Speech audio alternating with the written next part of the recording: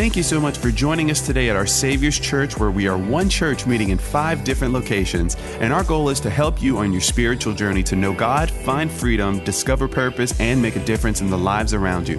If you'd like to learn more about our Savior's Church or how to get involved, visit us online at oursaviorschurch.com. Let's pray as we dive into God's word. Father, we thank you for your word. We pray, Lord, that you would just speak to our hearts today.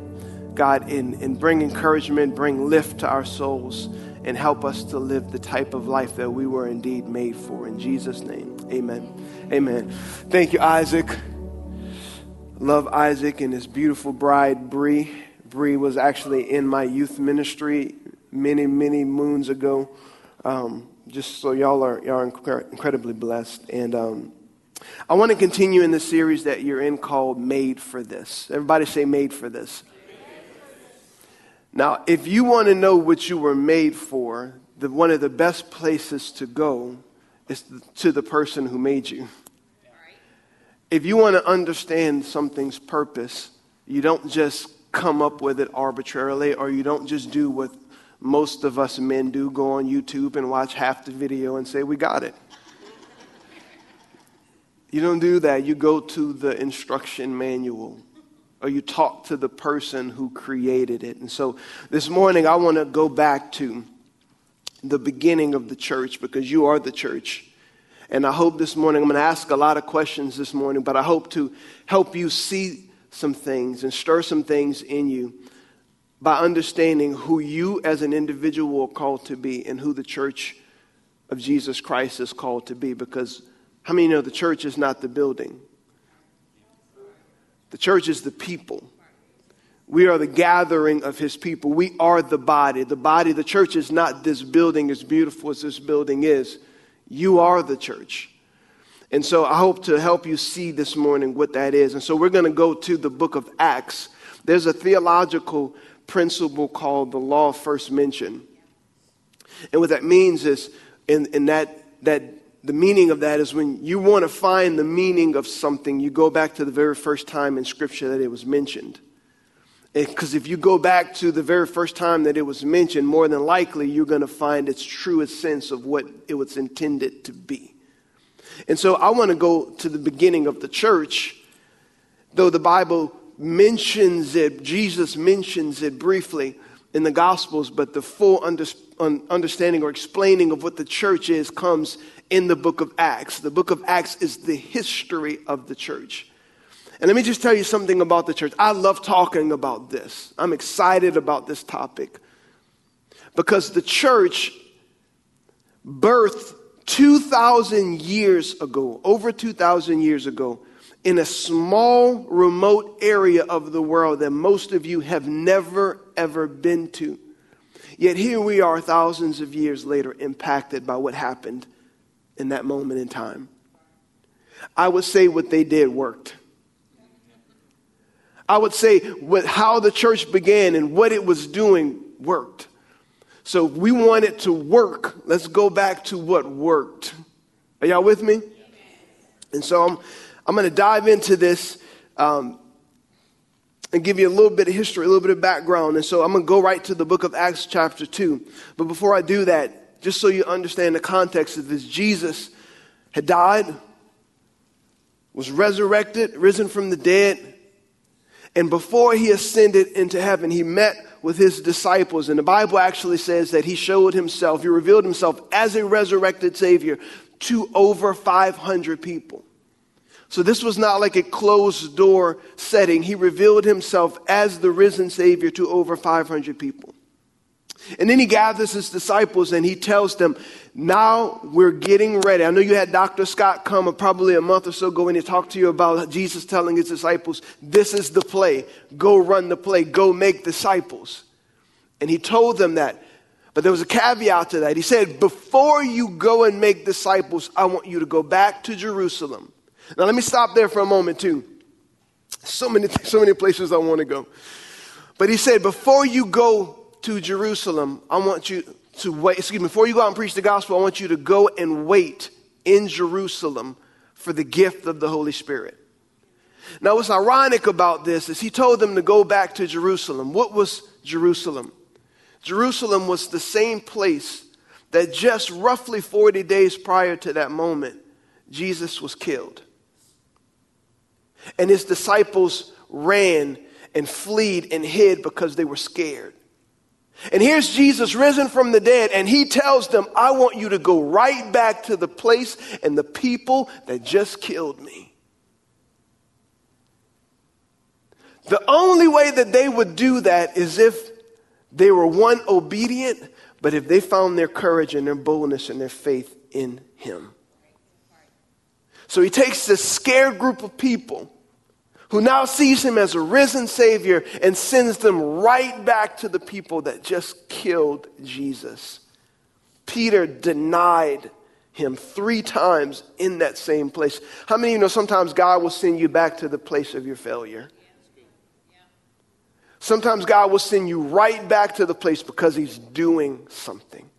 So he sends them back there, and then he fills them with the Holy Spirit. Acts chapter 2. The Holy Spirit comes down from heaven and is poured out on the disciples, and they are baptized, overflowing, immersed in, poured out on, but immersed in the Holy Spirit. And they begin to pray in unknown tongues. And let me just tell you, as a church, we believe in that. We believe in the full expression of the Holy Spirit. We don't believe in people doing cartwheels in church. I'm pretty sure if I know Pastor Don, if you got up and run around this church, he will tackle you personally. So we don't believe in that. But what we do believe in is the full expression of the Holy Spirit done decently and in order. Because that's where God's power resides. God gives us his power when he gives us his Spirit. And that's what he gave to his disciples. The Bible says 120 people. I know I'm giving you a little bit of a history lesson, but I'm just setting the stage for where we're getting ready to go. 120 of them filled with the Holy Spirit in that moment. And Peter, the same man who denied Jesus 3 times, stands up and boldly preaches the gospel. And he preaches it to men from all different nations. Because these people had heard them praying in these different tongues, and they come up and they start trying to figure out what's going on. As a matter of fact, this is what the Bible says. Acts chapter 2, verse 7, it says, they were completely amazed. How can this be? They exclaimed. These people are all from Galilee, and yet we hear them speaking in our own native languages. There were people from all over the known world in that moment. And they were hearing these men speaking in these unknown tongues, hearing it in their own language. And they said, how can this be? These men are from Galilee. Let me tell you something about Galilee. Galilee was known as an area where the people were uneducated. They were the Cajun people. Essentially, what they were saying was, how can these people know this language? They're from Delcom. They're not supposed to know that. Yet we hear that if you're from Delcom, I apologize. Pastor Paul gave me that joke. I'm just joking. They're not supposed to do that. What happened? The power of God came. The Spirit of God came. And these men understood it. And Peter boldly stands up and he preaches the gospel to them. He preaches to them about what Jesus just did and how he's a resurrected Savior and how the kingdom of God had come. And the Bible says that over 3,000 men were born again.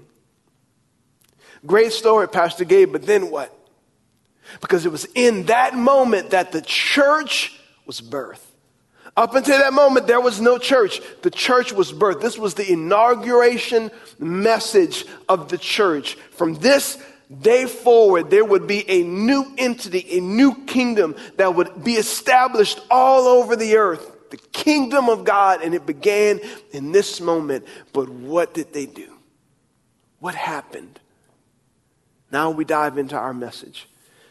Acts chapter 2, verse 42, it says this, all the believers, these are the people that just got born again, the 3,000 people that just got born again. All the believers devoted, everybody say devoted. All the believers devoted themselves to the apostles' teaching and to fellowship and to sharing in meals, including the Lord's Supper, and to prayer. I want to talk about this word devoted for a moment. I found an interesting definition of the word devoted, and I want to read it to you. Devoted, or devotion, ardent, often selfless affection and dedication as to a person or a principle. Selfless. I know I asked you to say something with me already, but I want you to say that word with me. Say selfless. We don't like that word. By nature, human nature is to not like selflessness, to not like even the word or the term selfless. We love it when other people are selfless, but we don't want to do it. We're born into this world with a sinful nature that keeps us away from selflessness. If you don't believe me, how many of your kids' first words were others? No, their first words what? Mine, me, or even if it's mama or daddy, it's only because they're waiting to figure out what they can add to that. Mama, can you please?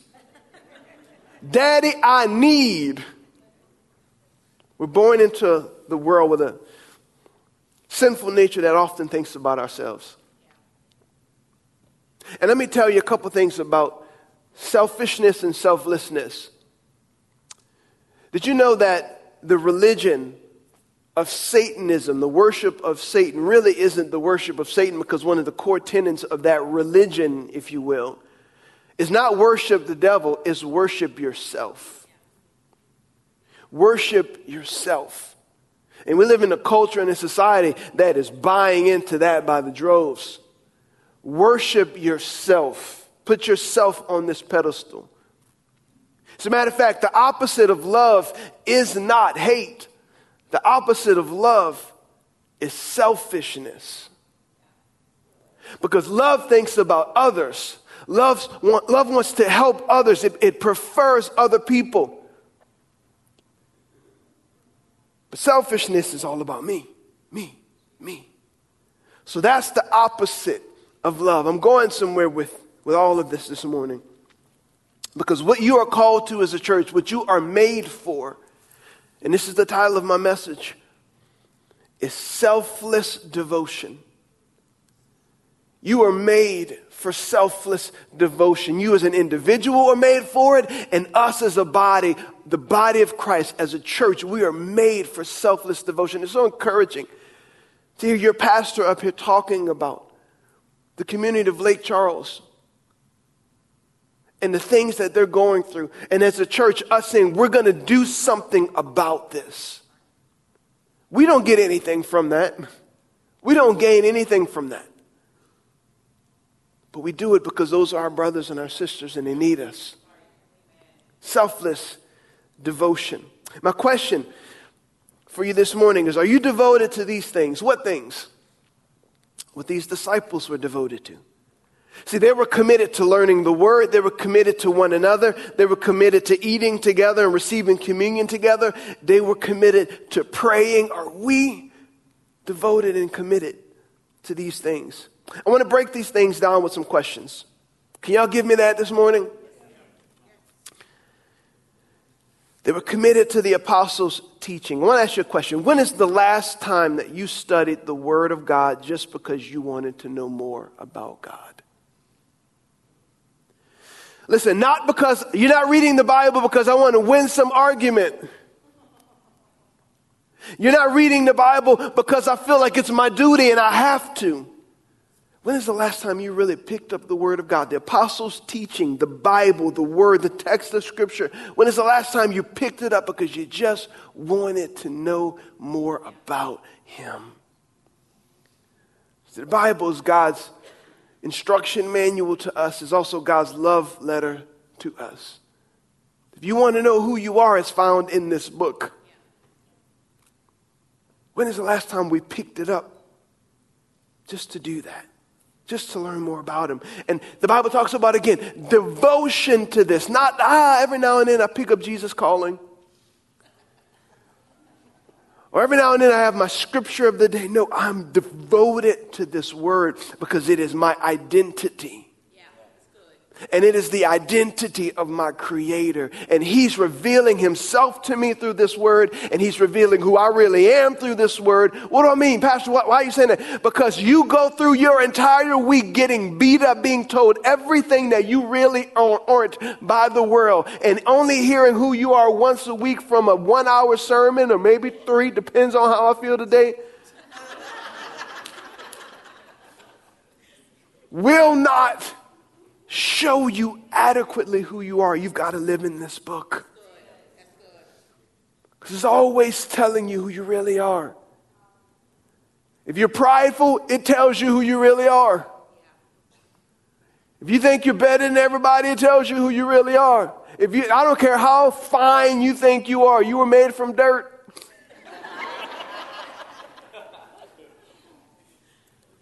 The Bible helps us accurately see who we are. We need it. We need it.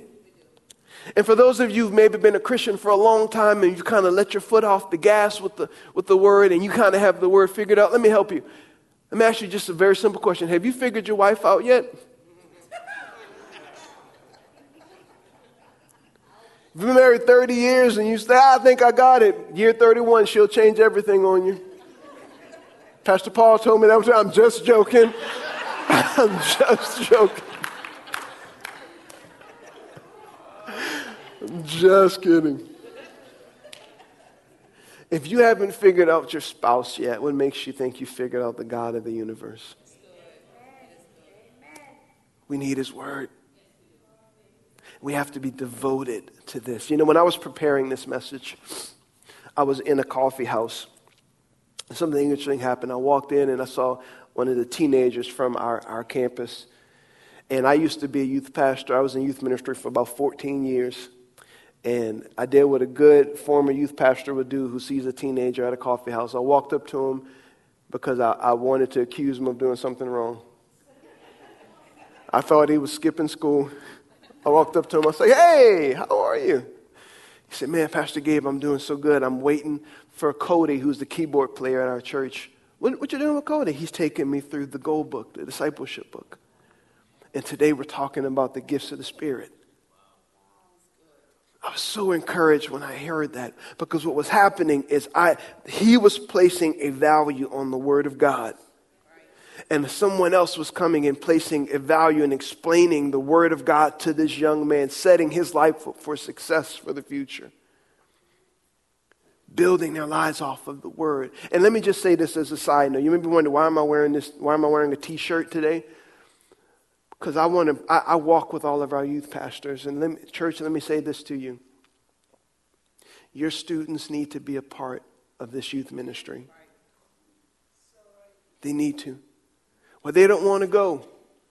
Who said they had to want to go to go? You're the parent. My kids don't want to come to church. My kids don't want to eat broccoli, but they're going to do it. I want them to hear from God. They're not going to hear from God if they're not in an environment to hear from God. Keep them in an environment where God can use it. I promote them. And of course, I say that, of course, God can hear your prayers. Of course, God can break them wherever they're at. Please don't misconstrue what I'm saying. But if you keep them in an environment where the Word of God is being preached and they're in the presence of God, you have a much better chance of seeing God move in their life. Also, we have these camps coming up, middle school camp, high school camp, kids camp. We set up these environments so that your kids can be away from you, away from their normal life, not just you, don't get insulted, but out of their normal environment where the gospel is being preached. And I have seen over the course of my years of ministry, the hardest of hearts melt in the presence of God at these camps. I've seen kids break and cry and confess things and deal with things in their soul. I know some of you may not have a whole lot of context for this, but get your students to our camps. They need them. they need it. Pastor Don, is that okay? Second thing, it leads me to my next point, going back to the teenager. They were committed to fellowship with one another. Here's my question. When is the last time that you spent time with other believers? That you spent quality time? I know Pastor David came and preached on spiritual family. I'm a firm believer in spiritual family. We need us. When Jesus becomes the Lord of your life, he changes your circle of influence. My pastor puts it this way: show me your 5 closest friends and I'll show you your destiny. Who you are surrounding yourself with is ultimately determining the course of life that you go towards. Surround yourself with God's people. And, excuse me, and I realize this, that in church on Sunday morning, there are some of you who show up and you hear a good message and you leave. And when I see that happening, I know without a shadow of a doubt you are missing the best that God has for you. Because maybe the thing you're struggling with, the answer is sitting next to you. Because they have walked through the exact same thing you've walked through, but they're on the other side of it, and they know what it takes to walk out of that season. And you walk in and out of these doors going, God, when are you going to answer my prayer? And God's going, they're sitting next to you. Fellowship with one another. Again, the church is not the building. The church is the people. It's the body. We're missing out if we don't take advantage of that. They're gifts that God has put in this place. Now, as a pastor in this house, there is something that I have to point out. And I know this will be a very strong point, and I understand that, but it's the Word of God, and I have to say this.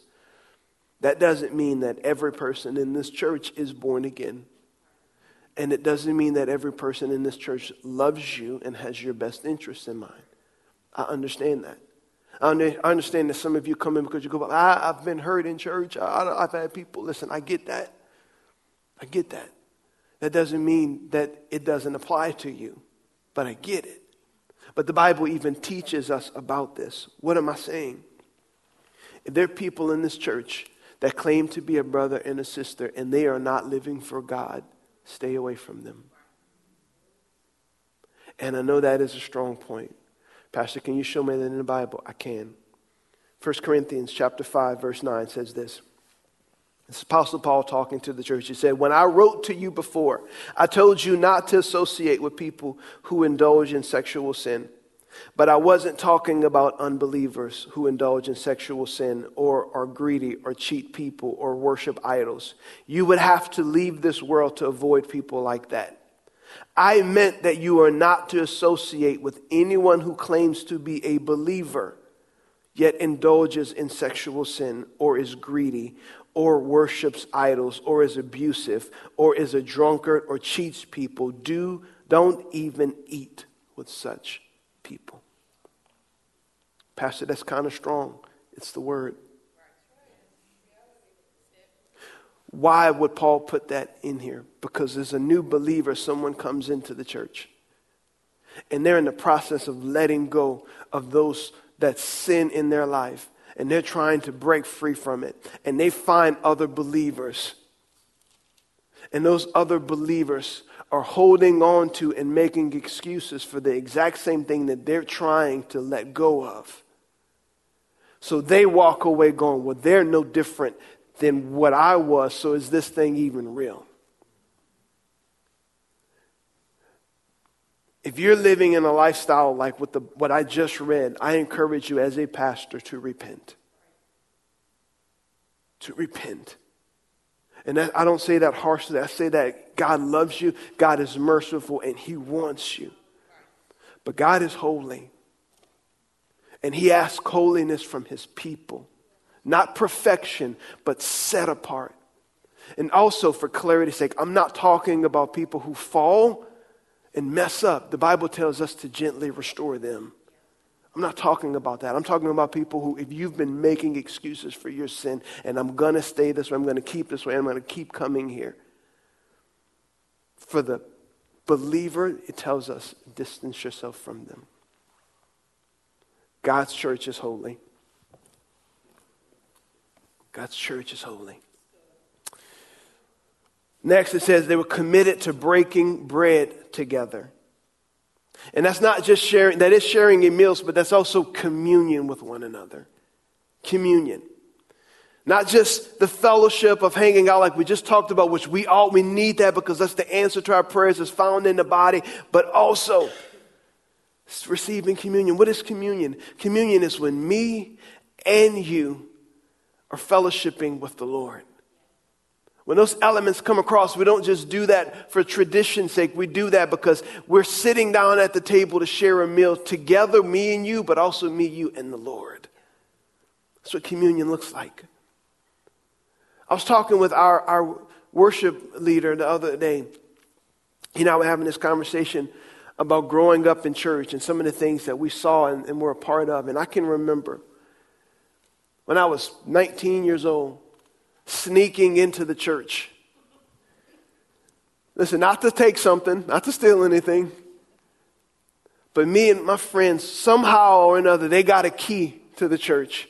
And we would sneak in 10 o'clock at night. And one of us or more would get on the keyboard or the guitar, and we would just worship God. We would spend time in the presence of God. We would leave there sometimes 12 o'clock, 1 o'clock in the morning, just on our face before God, fellowshipping with each other, but fellowshipping with each other and the Lord. Those kind of moments marked my life. They marked my life. And for some of you may be saying, that sounds boring to me. It's because you've never experienced God's presence like that. When you've experienced God's presence like that, you want it. You're drawn to it. That's like saying, well, I don't like pizzas because you haven't had a good one. You crave that. You want that because you've experienced that. And we're supposed to be devoted to that. That's where God shapes us and he does amazing things. I'm going to keep going. Are you committed to prayer? Is your life committed to prayer? See, we say we want a relationship with God, but a relationship requires time, and a relationship requires communication. See, this is where a lot of marriages get themselves in trouble, when you stop communicating and you stop spending time. Our relationship with God has some very close semblances to us and our spouse. When you stop communicating, you feel distant. When you stop spending time together, it feels cold. I encourage you very practically, very simple. Spend time with God. Devote yourself to prayer. For some of you, that you just need to start with, I'm going to pray 5 minutes a day. I'm going to spend 10 minutes. I'm going to give my morning time to God. But for those of you who've been a believer for a while, and I'm speaking to the mature when I say this, but for some of you, it's time to get past that.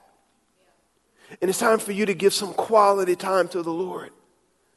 I'm not talking about being Pastor Randy Dugas, spending 8 hours a day. None of us do that. Maybe Pastor Don, but that's about it. But devoting yourself to prayer. And as you devote yourself to spending that time with him, you watch and see how you begin to hear his voice. And how he guides your day. How he guides your family. How through the voice of the Holy Spirit, he speaks to those things that you've had questions about for a long time. Why? Because you're devoted to prayer. Then the text goes on to say this. Acts chapter 2, verse 43. A deep sense of awe. Everybody say awe. Awe came over them all, and the apostles performed many miraculous signs and wonders. There was a reverence for God. God was not treated as common anymore. God was treated as holy. Why? Because he was actively moving in their midst. For the Jewish person up until this moment, more than likely they were treating God like a religious system. And that's what happens when you don't have the presence of God. You systematize God. You treat God like he's a system. I do this for him, he does this for me. But when the presence of God is active, he is a person. And you treat him with reverence and honor and respect. And I'm not I'm not advocating for being weird. Again, I'm not advocating for being religious and super spiritual. Please don't do that. But I'm also not wanting us to swing to the other extreme of the pendulum where we treat God like his commonplace. When I was younger, they used to have a t-shirt that said, Jesus is my homeboy. I hated that shirt. Talking about the God of the universe. We reverence him and we honor him when we know that he's moving in our midst. Is there a reverence for God in your heart? Is there an honor for God in your heart? Here's another question, because again, I mentioned God actively moving in their midst. God was doing miracles before their very eyes. Have you ever seen God do a miracle? I have as well. I have as well. And I'm not talking about common things. Some people say the sun came up this morning. It's a miracle. It happens every day. It's not really a miracle. I can remember going to a church service and seeing a young lady next to me who came in with her feet bandaged up. There was a traveling minister who came to see us and preach. He preached and he prayed for that young girl whose legs were bandaged. And God healed her before my very eyes. And I watched this girl get up. I watched this girl dance. I watched this girl excited, and all the time she's dancing and moving her feet, she is verbally communicating all the things the doctor said that she would never be able to do. She's saying, the doctor said I'll never dance. The doctor said I'd never run. The doctor said I'd never do this.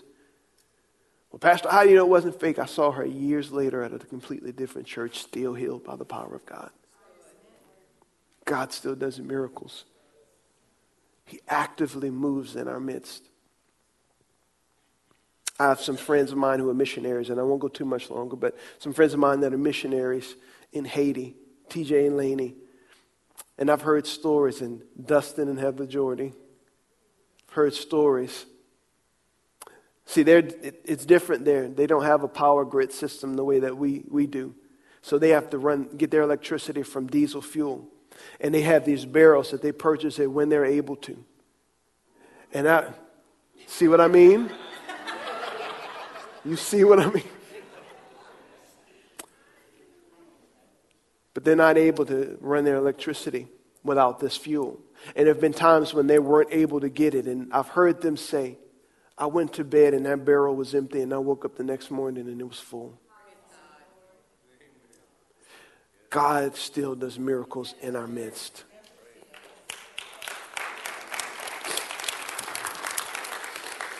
I'm ending soon. Not too soon, so you don't come up and play the keys yet. Checking to see if he was paying attention to the message. Acts chapter 2, verse 44. And all the believers met together in one place and shared everything they had. They sold their property, possessions, and shared the money with those in need. My last point is the church was and is to be a very generous church. We are called to live a generous life. You are made to be a generous people. We are remember, we're talking about selfless devotion. The people in this book sold everything they had, gave to those in need. Because that's what they were created to do. Are you saying, Pastor, I got to sell my house? And no, listen, the next verse tells us that not everybody did that, because the Bible says they met in houses. If they all sold their houses, where did they meet?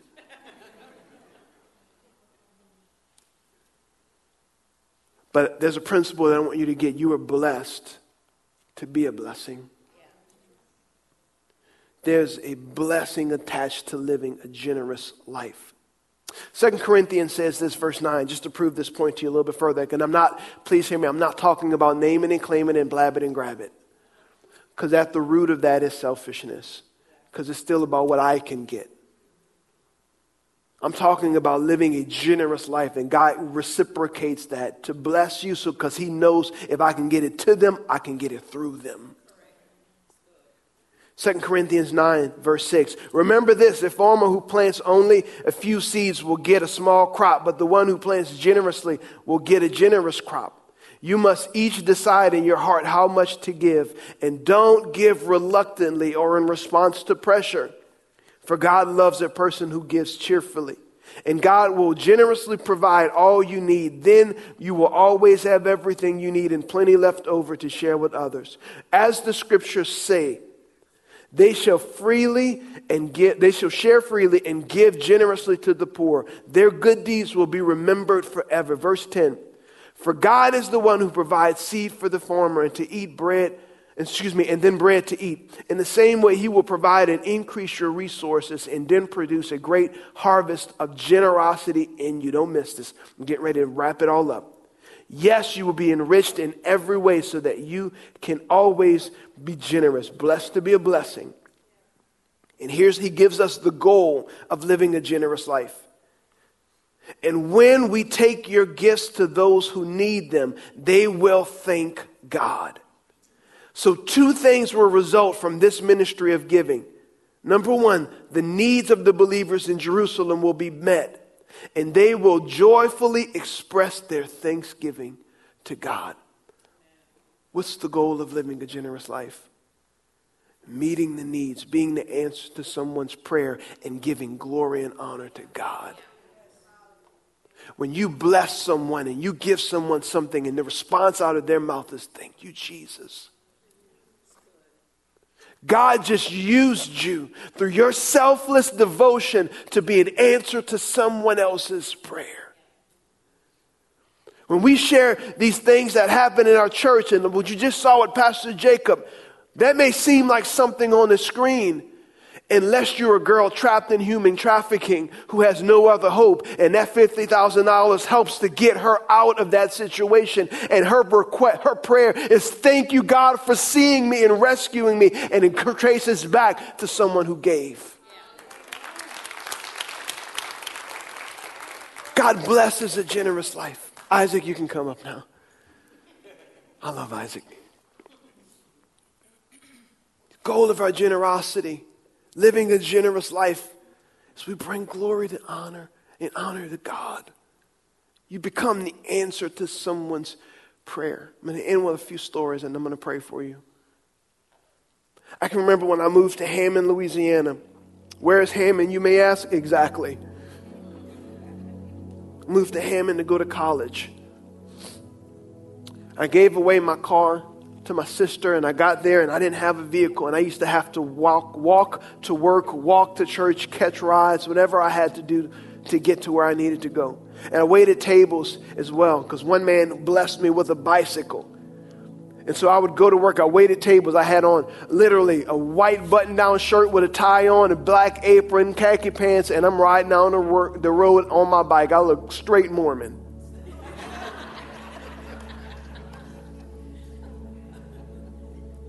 I'll never forget one day I sat down with a youth pastor who said, he called this meeting together, this ministry I was serving in. And he said, God put this on my heart. And he reached in his pocket, pulled out the keys of his car and handed it to me and said, God wants me to bless you with this vehicle. Thank you, Jesus. Thank you, God. I was so blessed by that. And I drove that thing faithfully. I loved it. And I remember later on in life when my wife and I were in ministry in Mississippi. Where's Mississippi, you may ask? And there was a young man in our youth ministry who was in a similar situation. College age, no job, had a job, but he didn't have a vehicle. And we were so blessed and honored to be able to return that favor. I called him in and said, God put this on my heart. And I gave him the keys to my old car. Thank you, Jesus. What happens? Generosity is cyclical. You bless someone, and someone blesses someone, and then they bless someone, and then they bless someone. Why? Because we're living a selfless, devoted life. If you want to put generosity in someone's heart, show them how to be generous. You want your kids to be generous? Model it for them. This is what you were made for, church.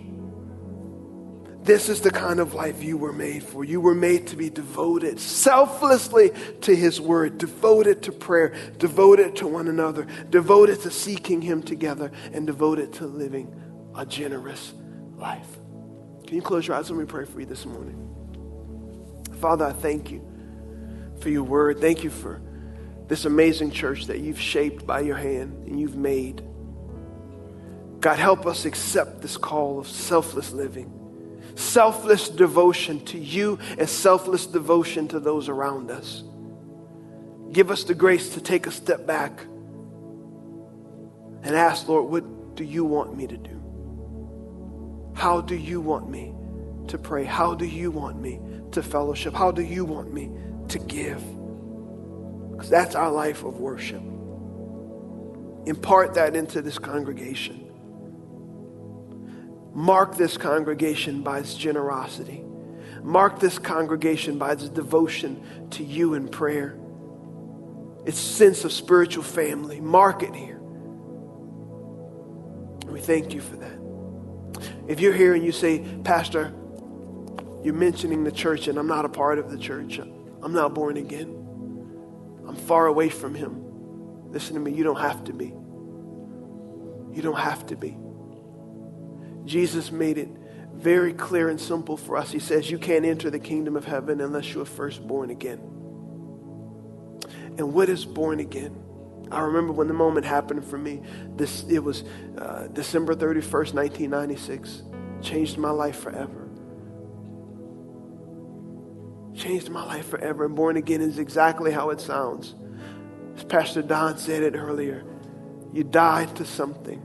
You died to the old you and you come alive. That's what Jesus came to do. Bring dead things to life. And it's a simple process if you want to be born again, as simple as ABC. A, you admit. Admit what? That you're a sinner. That you're far away from him. And B, you believe. Believe what? That God sent Jesus to die on the cross for you. That he is the solution to that. And then C, you confess. Confess what? That Jesus is now the Lord of your life. That he's the boss. That he calls the shots. And you yield to that. So if that's you, I want to lead you in a prayer. A prayer of repentance. A prayer of turning to him. And he'll meet you right where you're at. With nobody looking around. On the count of three, I'm asking you to lift up your hand. If you say, that's me. 1, 2, 3. If that's you, lift it up. Thank you. I see your hand. Anyone else? Say, this is my moment. Thank you. I see your hand. Thank you. I see your hand back there. Anyone else? You can put them down. Church family, let's pray this prayer out loud together. Say these words with me. Say, dear Lord Jesus, I believe that you are the Son of God. I believe on the cross you died for my sin, for my guilt, and for my shame. I believe you faced hell for me so I would not have to go. And you rose again from the dead to give me a place in heaven, a purpose on earth, and a relationship with the Father. I turn from my sin. I repent of my sin. And I choose to follow you. And from this moment on, God, you are my Father. Jesus, you are my Lord and Savior. Holy Spirit, you are my helper. And heaven is now my home. In Jesus' name, amen. Come on, let's celebrate with everybody that prayed that prayer.